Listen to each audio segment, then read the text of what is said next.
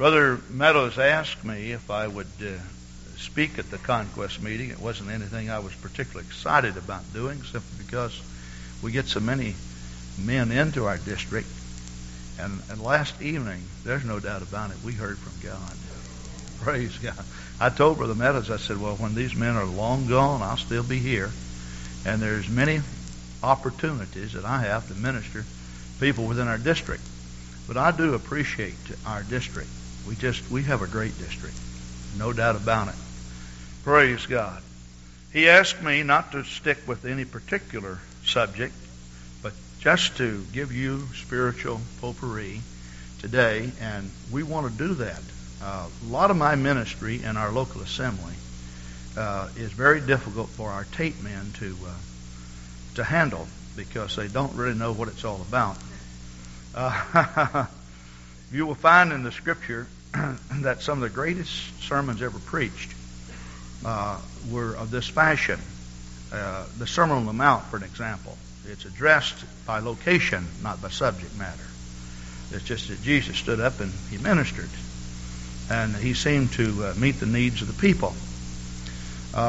One time I preached, and I didn't label it any particular thing, and I went back to the tape booth, and the tape man asked me to give him a title, and I said, well, you'll have to figure that out. And later on, I saw it back in the back, and he had it labeled Table Scraps.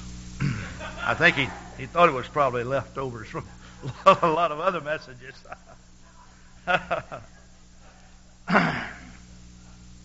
I came here in the house of the Lord last evening and saw this beautiful slide, which Brother Tamil has given me a copy of this.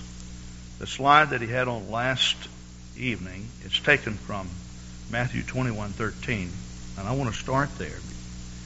This is something that I felt in my heart before I arrived, so I'm not certainly not changing this as a result of the slide, but I felt when I saw it a great confirmation of the Spirit.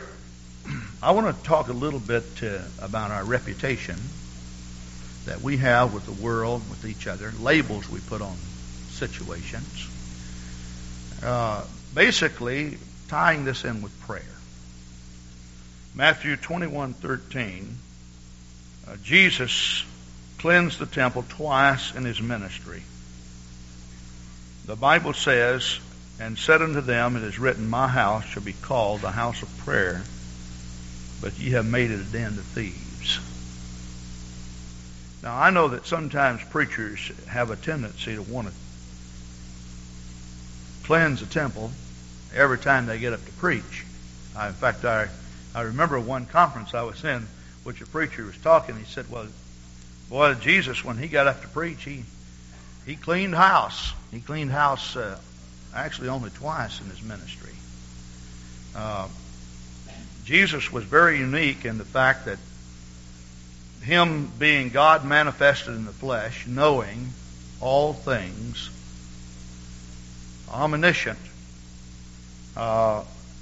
he went right along with a man by the name of Judas, and really did not discriminate against him, was not biased against him, no doubt allowed this man to lead in prayer and maybe even in some morning devotions.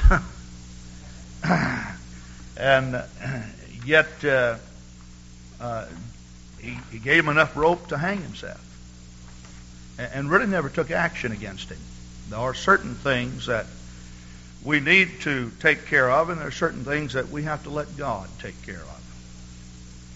Now, the scripture I'm making reference to, Jesus is saying that I want my house to have a reputation.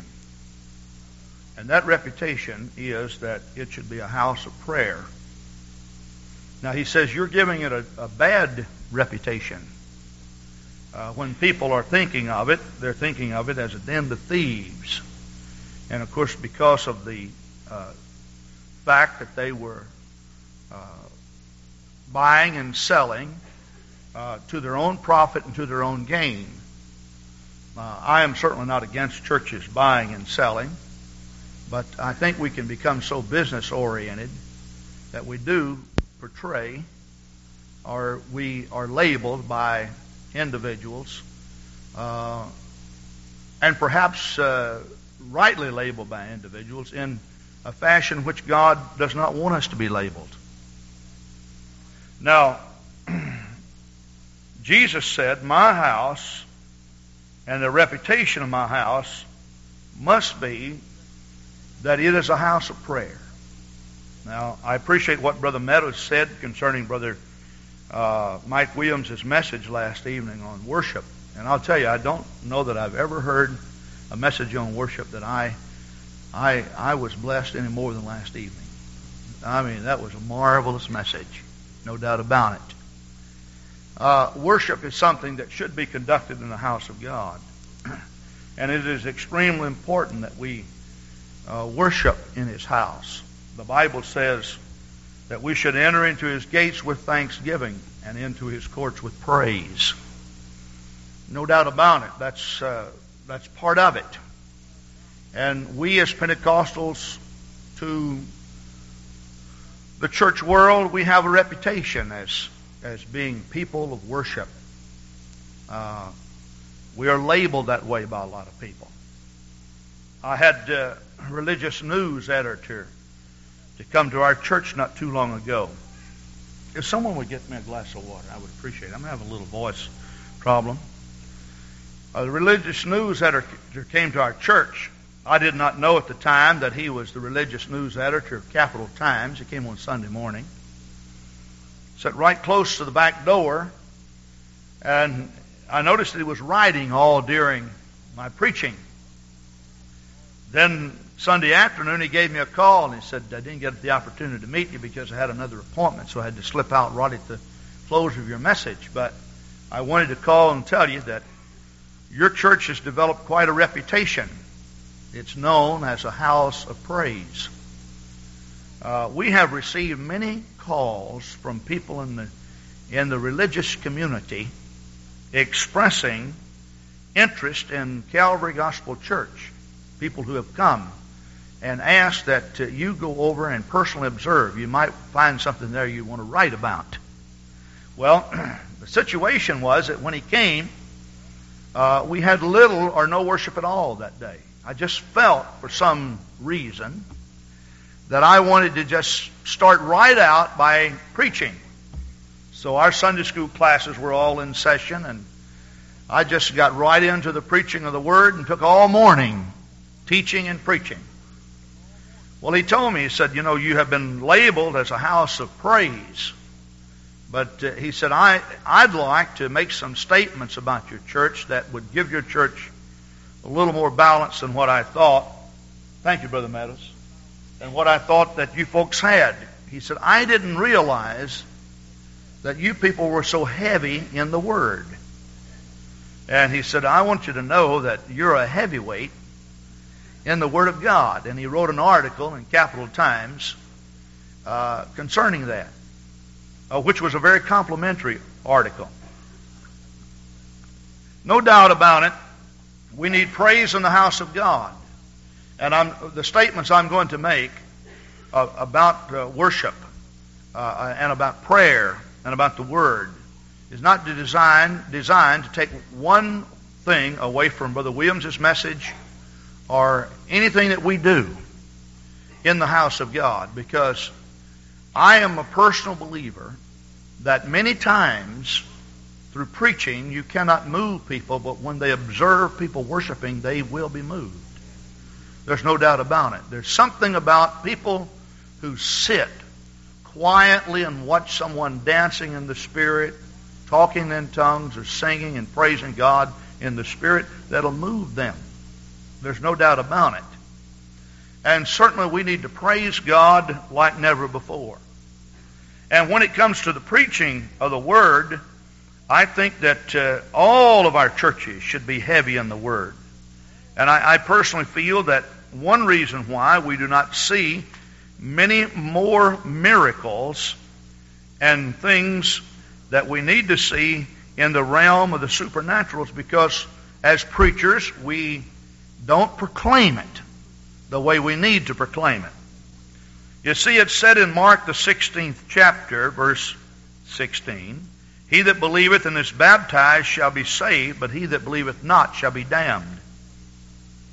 And these signs shall follow them that believe. In my name shall they cast out devils. They shall speak with new tongues. They shall take up serpents. And if they drink any deadly thing, it shall not hurt them. They shall lay hands on the sick, and they shall recover. So then after the Lord had spoken to them, he was received up into heaven and sat on the right hand of God, and they went forth and preached everywhere. I think one of the misconceptions that we have is that we feel that the Word of God should be preached primarily in church. If you notice in the vestibule of this church, there, right out on my right, as you go out on the north side of the building, you'll see that there is a chart of Bible studies. See, the Word of God is being preached in the community. And this is the reason why this church is growing the way this church is growing. Now, the situation that we have is this. They went forth and preached everywhere, the Lord working with them and confirming the Word with signs following. Now, this is a very simple statement, but I don't want you to forget it. You see, if there's nothing preached, there can be nothing confirmed. And this is the reason why that a lot of churches are not having the growth, because nobody's telling it, nobody's preaching it. So if there's nothing preached, there can be nothing confirmed. If you don't preach about the Holy Ghost, people will not receive the Holy Ghost. If you do not preach about baptism in the name of Jesus Christ, people will not be baptized in the name of Jesus Christ. If you want to have healings in your assembly, you've got to preach and proclaim that Jesus Christ can heal. Now, if you don't preach that, then there can be no confirmation when there's nothing preached. And God has chosen the foolishness of preaching to save save us. So we know the value of preaching. There's no doubt about it. The statement, however, that Jesus made was making reference to a situation that occurred in prophecy in the book of Isaiah. If you turn to Isaiah 56, verse 7, Isaiah 56, 7, the Bible says, "Even them will I bring to my holy mountain and make them joyful in my house of prayer. Their burnt offerings and their sacrifices shall be accepted upon mine altar, for mine house shall be called the house of prayer for all people." Now, when you read this, you're thinking automatically that this is talking about Israel. The truth of the matter is, this is prophecy concerning the New Testament church and the church age that we live in. Now, when we see a statement like this that Jesus made, we automatically think of the Old Testament temple, and of course we think of the tabernacle. But we spiritualize a lot of the Old Testament and bring it into focus. We sing the chorus, "I will enter into His courts with thanksgiving." And we apply that to this physical building. And we don't have a problem with it at all. Jesus spiritualized that of the Old Testament when He talked to the woman at the well. If you notice in John 4, the Bible says in verse 19, "The woman said unto Him, Sir, I perceive that Thou art a prophet. Our fathers worshipped in this mountain." Now he's making reference to the Old Testament and also to the prophecy of the New. "And ye say that in Jerusalem is the place where men ought to worship. Jesus said unto her, Woman, believe me, the hour cometh when ye shall neither in this mountain nor yet at Jerusalem worship the Father. Ye worship ye know not what. We know that we worship, for salvation is of the Jews. But the hour cometh, and now is, when the true worshipers shall worship the Father in spirit and in truth. For the Father seeketh such to worship Him." Now, there's no mention of prayer made here. But we know that putting all of this together, Jesus said, above and beyond the preaching that takes place in the house of God, which we cannot in any way devaluate, We can't, if anything we need to do, we need to appraise it, and we need to see the preaching promoted. We need to see the preaching advertised. We need to see it proclaimed to the community. That is the importance of it. Jesus said, but there's a reputation that I want my house to have that is much greater now than just a house of preaching. He also said, now, it's important for us to worship God in spirit and in truth. And we all know the value of praise, especially when you look at the tabernacle of David in the Old Testament and compare it as a type of the New Testament church. But above and beyond the house of God being called a house of praise, a house of worship, Jesus said, I want a reputation to be placed on my house, and I want that to be called the house of prayer. Now, I'm very much concerned about this, and the reason why is because I think when we get down to the real nitty-gritty of the issue, when we think about revival, all of us will agree that revival, in every case in the Old Testament, in every case in the New Testament, was born out of prayer. It's amazing what we know about prayer, and yet how little we actually exercise prayer. When the altar call is given, for an example, you have about a third of the church that comes to the altar. About 2/3 of the church, they just dismiss themselves and walk away. Now, Brother Tamil, when I first came to the Lord years ago, our pastor, we didn't have a lot of visitors. If we didn't have a visitor, he went and knelt down. He called us all to prayer at the conclusion of every service. And we knelt down to pray, and none of us would dare get up until he finished praying. He set the pace. He knelt down and he prayed. If he prayed an hour, everybody stayed on their knees for an hour. Nobody got up and nobody left. You wouldn't dare sneak out. You just wouldn't do that. You honored what he was doing. If somebody was at the altar, he called you up there, and the whole church came.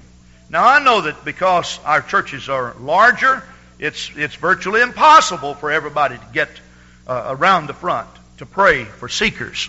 But I also know that the largeness of churches come as a result of the blessings of God upon the congregation. And God blesses the congregation for a reason. Now, you've got to remember one thing about the Old Testament. God gave Israel a very sound warning. He said, now remember when you enter into the promised land. He said, when you live in houses that you did not build, and you go and you harvest crops that you didn't plant, and he said, I just want you to remember this, that you must understand that it all comes from God, and God gives you the ability to get wealth, and God can make you wealthy, and He can make you healthy, and He can make you solid, and He can make you sound. But He gave them a warning. And the warning was that when the blessings of God rest upon you as a result of doing something good, out of that can come the greatest curse of your life when you forget about God. Now, you will notice one thing about the Old Testament tabernacle. God gave to Moses the plan in the mount and told him exactly how to build the tabernacle and each article of furniture. Now, you will notice one thing, however, that when the Temple of Solomon was built, and when they built this, God told David how this thing should be built.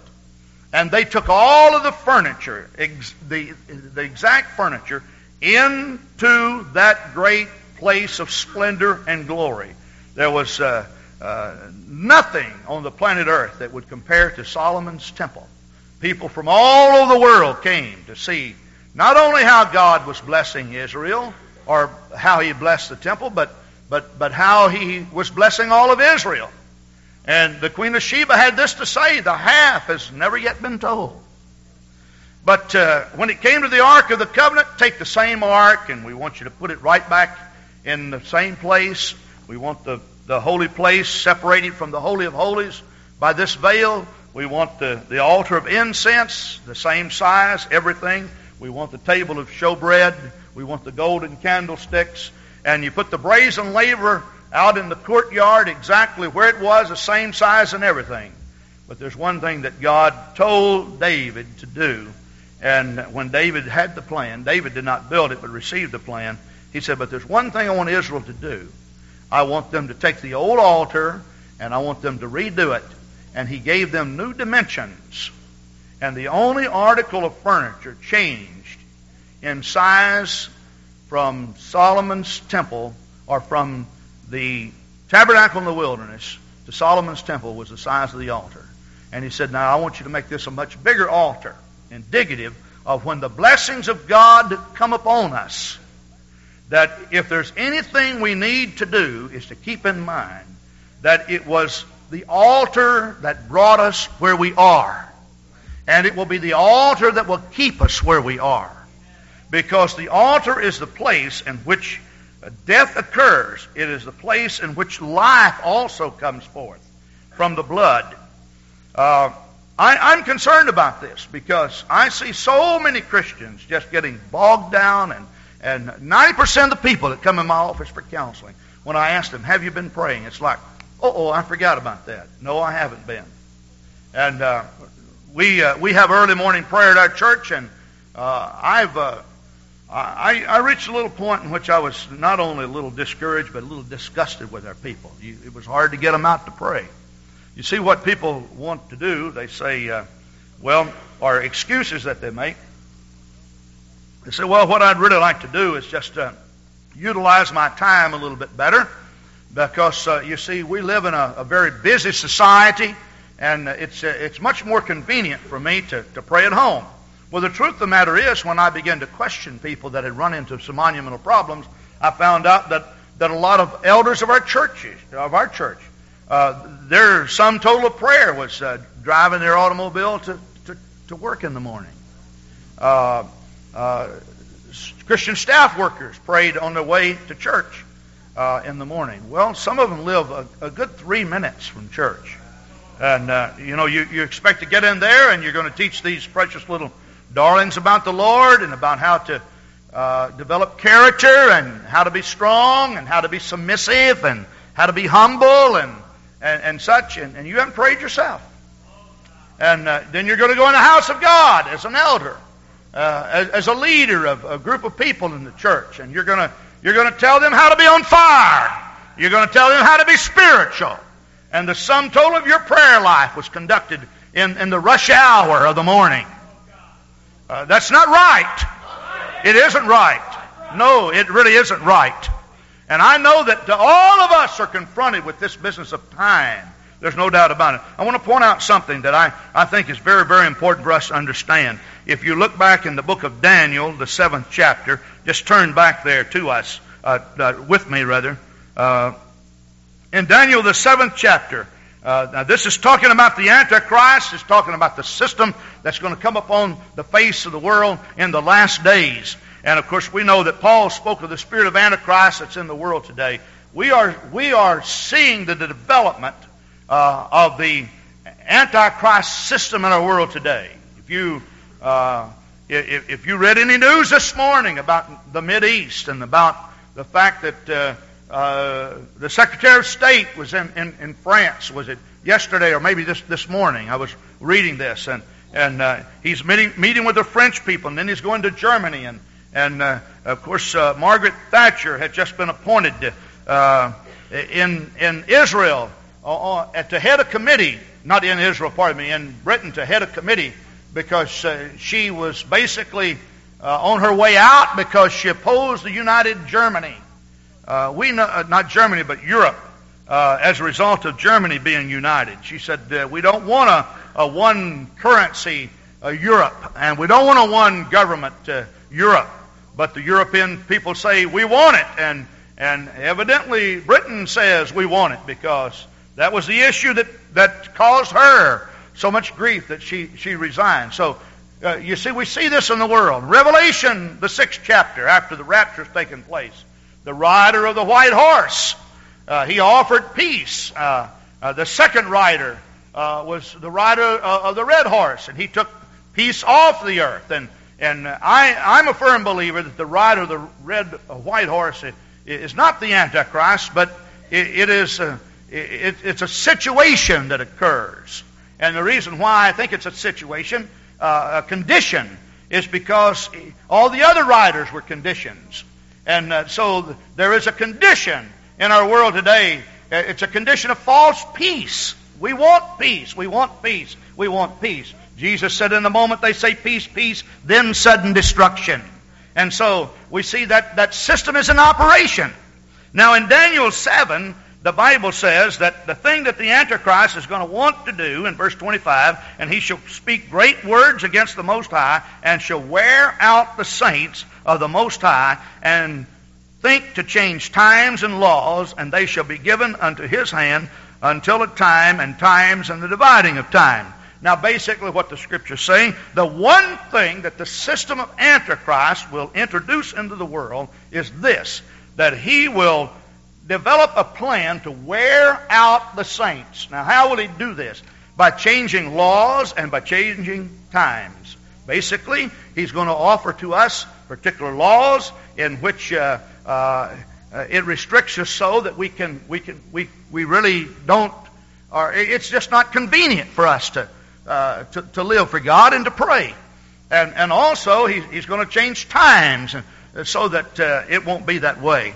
Now let me just say this, in the original beginning of time, God made the day to work and he made the nights to rest. But after the turn of the century, and because of America being industrialized and because of war and everything, we came up with swing shifts. So we have a second shift and we have a third shift, and graveyard shift they call it, rightly so. After a while things get kind of crossed up, and after a while daylight savings time comes along, and Congress enacts this, and the reason why, they said, because in the summer hours it's just nice to have more daylight time, because so many people are working hard and they need recreation and they need to take care of this and that, and after a while you find that things have been changed so that your schedule is so busy. It's amazing to me that with all the automation we have, all the push button facilities and everything, that we don't really have time for God. But that's a part of that's a part of the system of the world. And we have to go hard against the system of the world. It's on us, and we're victimized by it. If there's anybody that feels it, I feel it. I really feel that.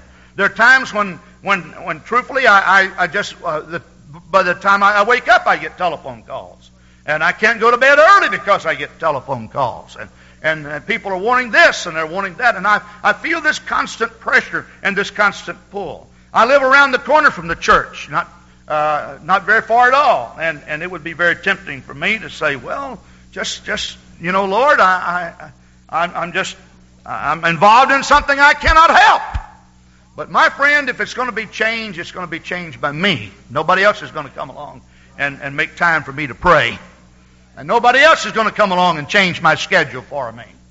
And I'm real concerned about some of our churches and the schedule. I talk with our people. I'm concerned about ours. I said, we're going to meet and we're going to streamline everything, because we are falling into the system of the world. We are literally wearing the saints out. They are so busy doing the work of God that they cannot pray, and they can't seek God, and they can't get a hold of God. And we need to make our altars bigger. And the reason why is because God has blessed Calvary Gospel Church with a greater facility and a greater group of people than we've ever had before. But we need to take the old altar down, and we need to build a much bigger altar and a much better altar where more sacrifice is committed in the presence of God. And then he's going to change laws. Now, I remember when I first moved to Wisconsin that you couldn't go shopping on Sunday for cars. You couldn't go to the lumber companies. They also had the blue law in which you could not buy clothing. You remember that? Now there's no such thing. Some of you young ones say, I don't remember that. Well, I moved to Wisconsin 22 years ago, this very month, in 1968. So I pretty much be 23 years here in just a few days. Wisconsin had the blue law. Texas had the blue law. You just couldn't go out and buy a suit on Sunday. You could not do that. You know, Richard Exley wrote a book entitled The Rhythm of Life, and Some of you have read it because I've heard you make reference of it. He said, now in the Old Testament, and you will find that there were 4 functions that were vital and very important for the welfare of the child of God. Number 1, he speaks of worship. He said everybody needs to worship. They need a time of worship. Number 2, he said we need to work. We need to be responsible. Number 3, he said we need a time of play. Basically, what he's talking about, recreation, just some mad time where we just go out and just do what we want to do. I'm not talking about backsliding, but taking a vacation or whatever. And then the 4th thing, he said we need to rest. And he points out some things. He said, now, in the Old Testament, when rest day came, you didn't have an option. You couldn't say, no, I'm not going to rest today. I'm going to work. No. In fact, you'd be put to death. And it appears that what God is saying is that, well, if you're going to go out and kill yourself by becoming a workaholic, I'll just get rid of you and get rid of you in a hurry so that you'll just go ahead and die today. So I'm serious with you. He said, when it comes rest, everybody's going to lay their tools down and everybody's going to rest. Why? Why such a system? So that the children of Israel would not become worn out. But you see, the system of the world is wearing us out. It's wearing us out and it's victimizing us. And we've got so many push button this and so many push button that, and we can't seem to live for God. And it appears that with all of this, that it would make living for God easier. It does not make it any easier. And I'm here to tell you, unless our churches develop a reputation of being a house of prayer, I'm talking about accentuating prayer, putting it in your schedule, sticking with it, being as hard as a junkyard bulldog about the issue, and calling people to pray. We'll never have a revival that'll be world-reaching. The day of Pentecost started, my friend, after 10 days of praying in the upper room. And somehow we think we go in our offices and get together a message that we read out of a book and come and stand behind our pulpits and deliver it, and people are not moved and they're not touched because nothing has been put in it. And we give an altar call and 2/3 of our people go out the door while a few of them come down to the front. These things ought not to be. God's house must be a house of prayer. And he said, I wanted to have a reputation as being a house where people pray and get a hold of God. Hallelujah, hallelujah, hallelujah. Hashandala Bahatai. Praise God. Don't let the system of the Antichrist wear you out. The antidote of this is found in Isaiah 40. They that wait upon the Lord shall renew their strength. We need quiet moments in the presence of God. We need moments in which we go into the presence of God and empty our soul and empty our heart out to Jesus Christ. Could I inform you of something, brothers and sisters? If Jesus Christ, being God manifested in the flesh, had to pray daily, sometimes all night in prayer, saying, Thy will be done, O God, how much more should we understand and feel the importance of going to God in prayer? Praise God, praise God, praise God. Hallelujah. We need to build some bigger altars in Pentecost. Praise God. We really do, Brother Meadows. I say we really do. Praise God. When I had a monthly council meeting not too long ago and I began to talk about morning prayer, I said there's one thing we're going to do. We're either going to stop morning prayer or all of us are going to come and we're going to pray. Each one of you leaders are going to pray. And if you're not going to come pray, we're going to get it before our people and apologize that we had morning prayer, and we're going to close the doors in the morning. But you're either going to come and you're going to pray or we're going to apologize to the people. And some of them came forth and said, well, this is what's happening. And I found out it's more convenient. And I found out. But they came one by one to me later and said, well, I am having problems praying. You see, you'll rise up to defend your own flesh every time. But we need to become like Abraham of old. You remember when Abraham killed the sacrifices and when he put them up on the altar and the vultures came to take them off. And the Bible says that he drew out his sword and he stood there by them. And when the vultures came, he said, these vultures will not take the sacrifice off the altar. And my friend, we need to put our bodies as a living sacrifice upon the altar of God. And we need to stand there with a drawn sword saying, nothing will take me out of the presence of God and off the altar. I will offer myself up to the Lord. tell you something. The places that I go and preach, I've asked people, how many of you have some affliction in your body? Most everybody has some affliction, but they'll raise their hand. And then how many of you have problems, and financial problems? Several hands go up. How many of you are having problems with your family? And so forth and so on. But the number one thing that God's people are questing for is this. Listen to me carefully. I want to know the will of God, and I don't know the will of God. That's the number one thing. Now, the formula is found in Romans 12, verse 1 and 2. I beseech you, therefore, brethren, by the mercies of God, that ye present your bodies a living sacrifice, wholly acceptable unto God, which is your reasonable service. Be not conformed to this world. Now, the word conform to this world simply means don't be squeezed back into the mold that you came out of. And when we look at the world, see, we think about baseball games and card games and pool halls and beer joints and bars and that's when the Bible talks of that. That's not altogether what the Bible addresses. The Bible addresses particular spirits and trends and things that pushes you into a mold. You see the beautiful tree and the leaves come fall. The leaves fall off the tree. They fall back on the ground, and after a while it rains and it freezes and snow comes, and come spring, what's happening to them? They're rotting. They're decaying. They're going right back to the soil. And what Paul is saying, that don't go back to the same thing that you were before you came to God. You see, because what will happen to you, you'll resort to the same tactics and the same warfare that you had before you came to God. You see, our weapons are not carnal, but they're mighty to the pulling down the strongholds of Satan. Really. And you know the reason why that our weapons are spiritual, and you know the reason why that they're mighty? Because we don't fight with the same weapons that the world fights with. Where there's hatred, we fight with love. But let me tell you what happens when a man doesn't pray.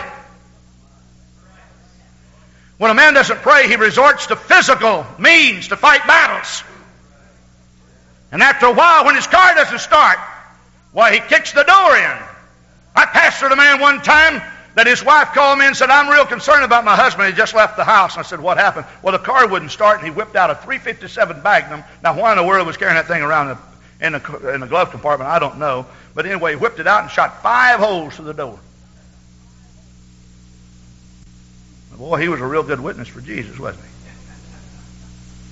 he? Wasn't he? And to his precious wife and 2 kids that he had. I wonder what they thought. Well, I know what they thought. She told me. And yet he wondered why his authority in the home didn't mean much. He said, I don't know why they won't follow me. Well, I know the reason why they wouldn't follow him, because he wasn't going anyplace.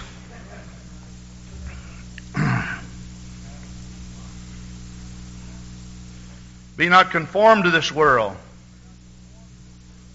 but be ye transformed by the renewing or the changing of your minds, that you may prove what is that good and acceptable and perfect will of God.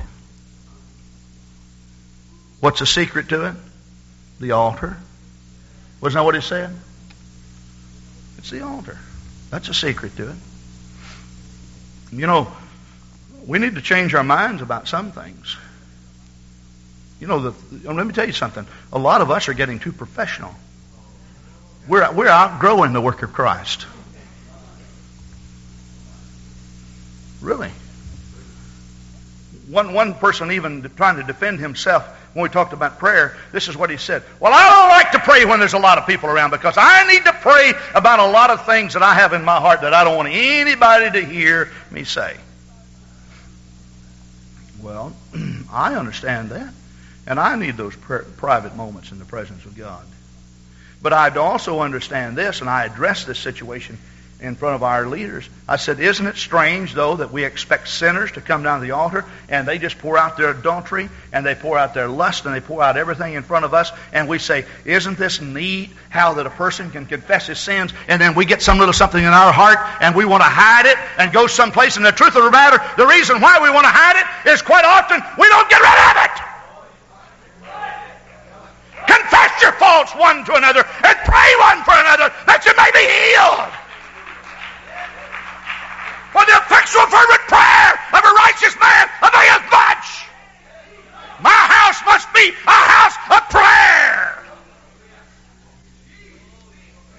Halamushandala Bahatai. Undari Hikura Masandali Yakundala Bahatai. Oh God, oh God, oh God. Oh God. Oh, hallelujah, hallelujah, hallelujah. Oh God, let's just lift our hands and praise the Lord. God, I love you. I worship you, God. Oh God. Oh God, oh God, oh God.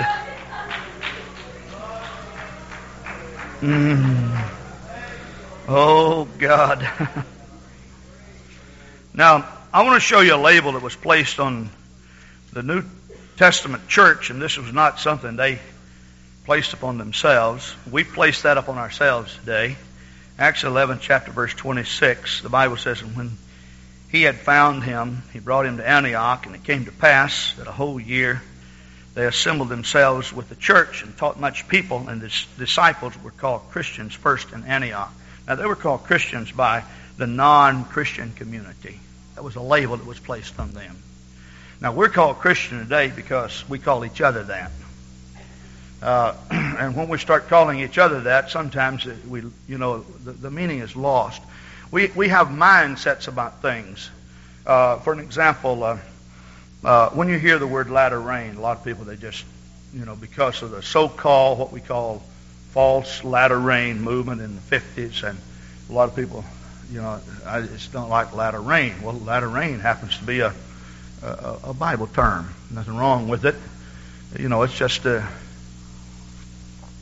that people, took that term and it was abused, and people were labeled latter rain. I wish I could have found some other label other than a Bible label to put on people that were not acting right. So, latter rain, I don't struggle with that word at all. I think it's a good word because, it's vernacular you find in the Bible. Among ourselves, we have little things that we develop and reputations we have. Some preachers are noted to be one God preachers. We place that label on them. I am not noted to be a one God preacher. I preach one God, but I'm saying that some preachers can't preach without preaching one God. Now, I believe we should preach one God. We should believe one God. But when people begin to put labels on us, this is what happens. It's hard for a person who's been labeled as a one God preacher. It's hard for that preacher to quote John 3:16 without explaining it. For an example, I've heard this, and you've heard it too. For God so loved the world that He gave Himself. And we don't. People who are labeled this, they don't even like to use the term the Son of God. Well, that happens to be a Bible term. I mean, there's nothing wrong with it, You follow what I'm saying?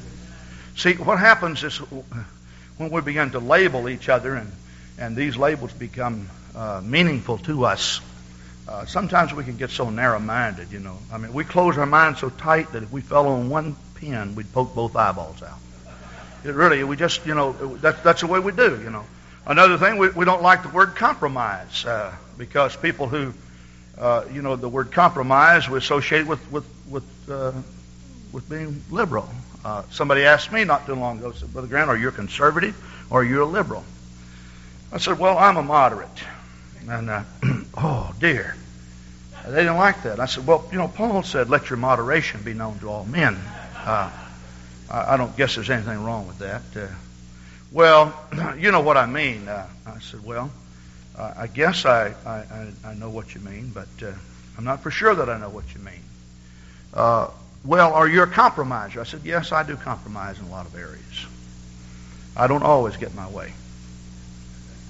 I think that the truth of the matter is, if you take a good look in the Scripture, compromise is not as bad a word as what you might think. Now, some of you are closing your mind up to me right now because you like the label that's been placed on you. Now, there are certain things we don't compromise. We cannot compromise that. For an example, John 3, verse 5, Verily, verily, I say unto thee, except a man be born of water and the Spirit, he cannot. C-A-N-N-O-T. And we tell the church world that they need to be born of water and the Spirit. We interpret that as Spirit baptism and water baptism. And the word cannot, we say C-A-N-N-O-T.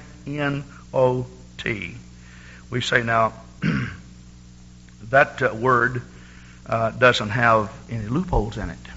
C-A-N-N-O-T. Compromising. Our stand for holiness, I think it should be non-compromising. I've been doing a lot of teaching on holiness. We got trying. They're just going by the way of the world. And I told our young people, over my dead body you'll do it. One lady said, well, Pastor Grant's not going to tell me what to do. I said, yes, I am too. No preacher's going to tell me. I said, I am. Now, you might not like it, but I'm going to tell you. And you may not live it, but I'm still going to, because I happen to be the overseer of the flock in Madison. So I am going to tell you. Well, I'm not going to do it. I said, well, that'll be left up to you and God. But you're not going to intimidate me. You see, I think our doctrine of separation started where? At the altar. You know the reason why I think it started at the altar? It's because repentance, see, you can't separate humility, submission, repentance. All of these means what? It means death to self. And you know what the word death means? The word death literally means separation. Read James, the 2nd chapter. He said, he talks about faith and works. He said, show me your faith without your works. I show you my faith by my works. Faith without works is what? Dead. The reason why is because he said, as the body without the soul. And he's talking about death. He said, so you go and view a body and you say, here are the remains. What do you mean the remains? That means that's all that's left. There's something that's gone. See, it's separation. And separation starts in repentance. That's where it starts. And there's no way that you can preach. I can't understand. Paul talks about people who despise holiness. I can't understand people that see some preachers are being labeled as holiness preachers. I have heard recently people making a statement like, well, if that's what holiness is, I don't want to have anything to do with it. Well, my friend, you've got to have something to do with holiness. For the Bible says, without it, no man shall see the Lord. Now, what they're teaching may or may not be holiness, but to say I don't want to have anything to do with it. We serve a holy God. Isn't that right? We receive the Holy Spirit, and we're going to the holy city, and we don't want to have anything to do with holiness. Now you figure that one out. I mean, don't lose your brains over something. And just because something's been falsely labeled, don't be intimidated by it. You follow what I'm saying?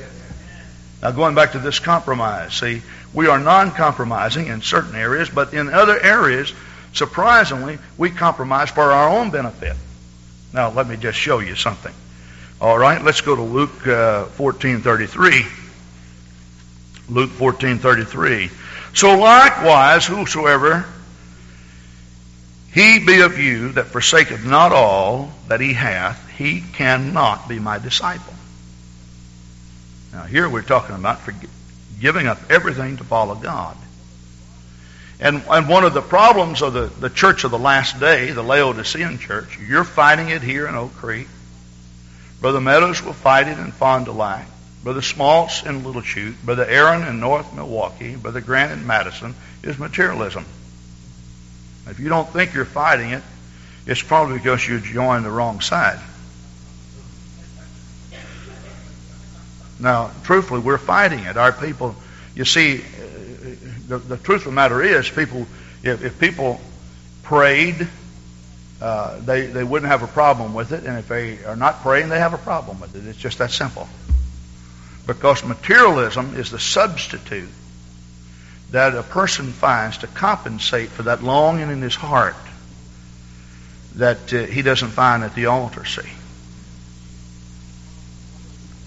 The problem with Laodicea We're rich and increased in goods, and we have need of nothing. You know the reason why people don't pray at the altar? Because they don't think they need to pray. They say, well, I got a good job, money in the bank, insurance policy in case I get sick. I don't even have to trust God anymore. It's a lot easier to have an operation anyway than it is to pray through.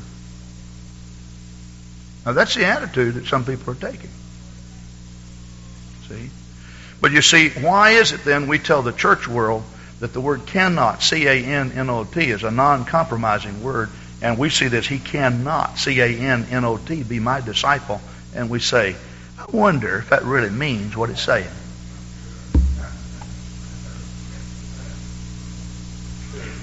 You follow what I'm saying? And isn't it true that the problem that the Pharisees had was that they didn't follow straight through with all their interpretation and apply it properly? These things you ought to have done, not to have left the other undone. But on the other hand, there are certain things that we have to compromise. I went to a district conference and they spent all afternoon discussing holiness standards. Somebody introduced a resolution stating that all the churches within one particular district should believe the same way and have the same holiness standards. Well, they talked about it for hours and hours, and I wasn't going to get involved in a conversation. And finally, I was called on, would you address this? Well, first place, I thought it was a good idea. And I think what we need to do is go ahead and vote this in. But let's see how quickly we can agree on whose standard is going to be right. See, it's a good idea if everybody do it my way. If you'll let me set the standard, then that's a good idea. But if Brother Meadows wants to set the standard, I'll wait just a minute. That's another. See, Brother Pap is supposed to set it. I said, wait a minute. I don't think it's a good idea. So who's going to be responsible for setting this standard? See? And you find that's pretty much the gist of the conversation in Acts 15. Isn't that right? I said, well, the conclusion of the matter is that we can't really come to a conclusion. So we'll not lay any yoke upon these men that they're not able to bear. And really, when you look at it, you know, nobody in my church sets the standard but me, and I can't get all of them to agree. I can't get them all to live by it. Now, if I can't get everybody in my church to live by the same standard, you think we're going to get all churches then? And everybody? You can't clone people and make people do certain things. You just can't do that. See? So the conclusion that we find in the book of Ephesians is that we should contend for the unity of the Spirit till we all enter into the unity of the faith. And so what he's saying is that I guess we're going to have to compromise in this area to the unity of the faith because we don't all agree. But there's one thing that you'll find in the Bible, though, that is very non-compromising from God's point of view, and that is someone that tries to disunify the body. Where is it in the book of Proverbs it speaks of 6 things that God despises? Yea, 7 is an abomination. Where is that in the book of Proverbs? Somebody find that real. It's chapter 6. All right, chapter 6, 16. These 6 things doth the Lord hate. Yea, 7 are an abomination unto him. Now notice what he says. A proud look, a lying tongue, hands that shed innocent blood, and a heart that deviseth wicked imaginations, feet that be swift to run into mischief, a false witness that speaketh lies. Now, the 7th thing. Now, I took a look at this, and I'm certainly not a Greek scholar, or a Hebrew scholar in this case. I could be wrong in my interpretation of this. So this is the gospel according to John. Okay? Talking about this John. If I am right in looking at the original Hebrew, what he's saying is there are 6 things that God hates. And he says, now I'm going to name those, but I'm going to put one more on that. The seventh one, however, is a degree of hate by God that is greater than all the other six. It's called an abomination. It's like, see, the whole thing about holding the standards in the Old Testament is the separation of sexes. Isn't that right? Deuteronomy 22, if a woman put on a man's garment, or a man puts on a woman's garment, this is an abomination of the Lord. The whole thing is a separation of the sexes, because when you unify the sexes so that the roles are changed, God says, now, I hate that. And he says, but I want you to know how badly I hate it. I hate it with a passion. Now, what he's saying, there's 6 things that I hate. But I'm going to name one that I hate with a passion. He that soweth discord among brethren.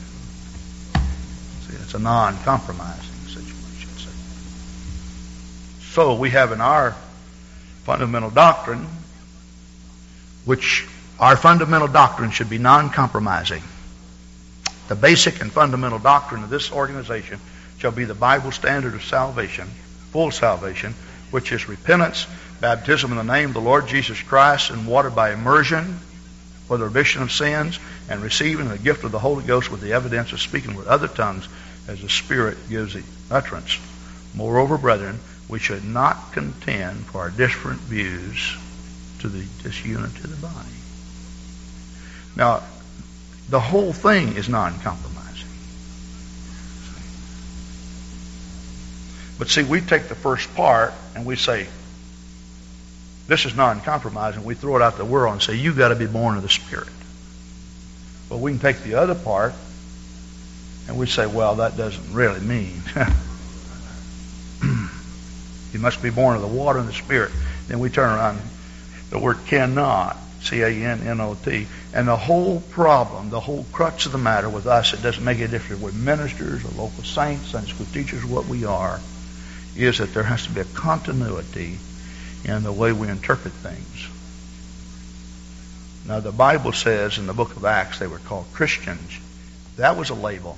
Not that they called themselves, but that the community put on them. And the reason why, they said they're acting just like Jesus acted, just like Christ acted. Now, we call each other Christian. That's a label we put on each other in the Christian community, so to speak. If you ask the world about Christianity, do you see Life magazine, the recent issue? It says, who is God? And if you read that, really, coming out of that, a lot of people are asking, what is God? We're not noted to be Christian in the non-Christian community because they don't know who God or what God is. See, that's a label we put on ourselves. But the truth of the matter is, if there ever has been a time that we need to be Christian through and through, it's today. It's today. So what we need to do is we need to take the Bible and open it up and say, now I'm going to study the life of Christ and to the best of my ability be what he was. To the best of my ability. Really. You know the reason why we got too many nasty spirits among us? I talked about Jesus and Judas. It's really amazing that Jesus would worship with some hypocrite. Isn't that something? I remember preaching revival one time, and one lady got up, went to the other side of the church, and she came up to me after. She said, you notice I moved? And I said, well, no, I really didn't. Well, I did. So why? She said, well, that's Sister I. I said, well, the thing about it, this lady had been brought up in the church where they didn't wear any wedding rings, and she came in and said, I'm a girl with a wedding ring. She said, well, I can't worship anybody with a wedding ring. Gold. Nasty.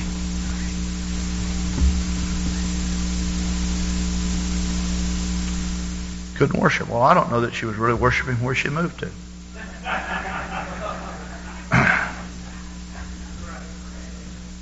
I mean, with an attitude like that. Jesus had all-night prayer meetings with people, and one of them was a devil. At least that's what he said, and I believe him. Isn't that something? See, Jesus taught us how these things ought to be done. He didn't just lay down the law and said, now it's going to be left up to you. He left us an example as to how it ought to be done.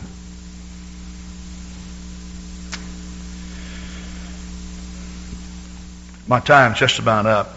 Listen to this. 1 Peter 2:21, for even hereunto were you called, because Christ also suffered for us, leaving us an example that ye should follow his steps. Who did no sin, neither was guile found in his mouth.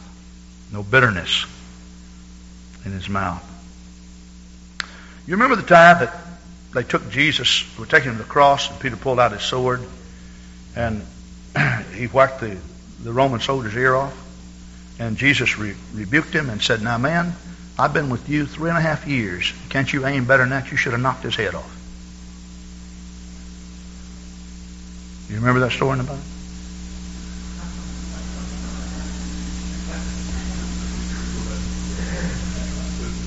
You don't remember that? Well, how come sometimes we can get so mad we won't cut somebody's head off?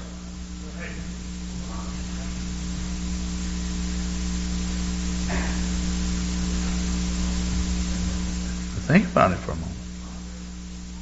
You remember that one time that they went to Samaria and a harlot came out to the well, and Jesus said, boys, don't look over there. But you know, I know all things, and I know all about this woman. I tell you what to do.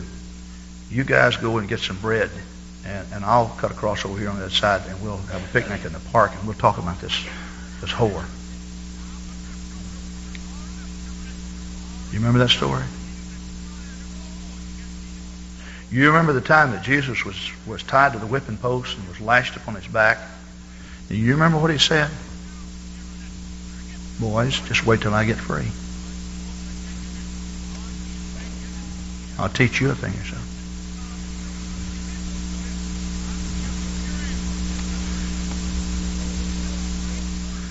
I saw one of our well-meaning saints of one of our churches up at camp, and something got on his nerves, and this is what the statement he said. He said, boy, you think the wrath of God is bad? You wait till you find my wrath and experience my wrath.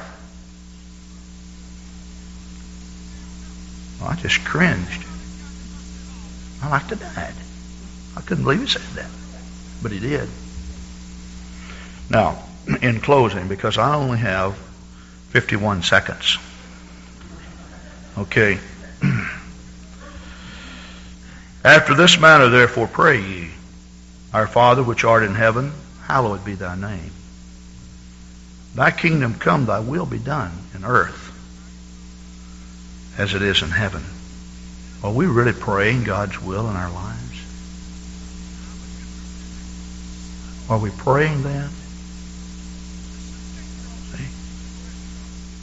I don't know how we can be praying God's will be done, and we get up and we're so stubborn and hard-headed and self-willed, and we want to have our way, and if we don't, we get mad and we pout and we won't cooperate.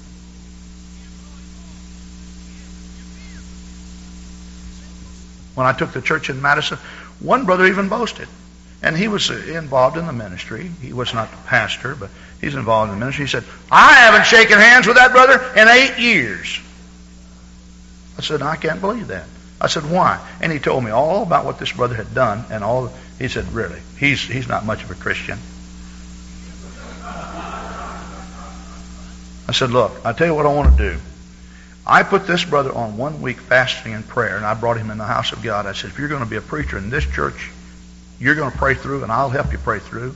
I lay hands on him every day and prayed for him. And I said, I'm going to stand in the vestibule by you, and when that brother comes by, you're going to make yourself shake hands with him and be friendly with him. You know, we're called disciples of Christ. And the word disciple, if you don't know, it happens to come from the word discipline. And discipline is the name of the game in Christianity. Did you know that?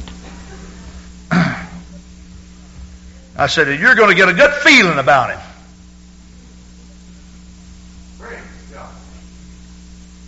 Now, maybe I do some things that, I'm superintendent now, and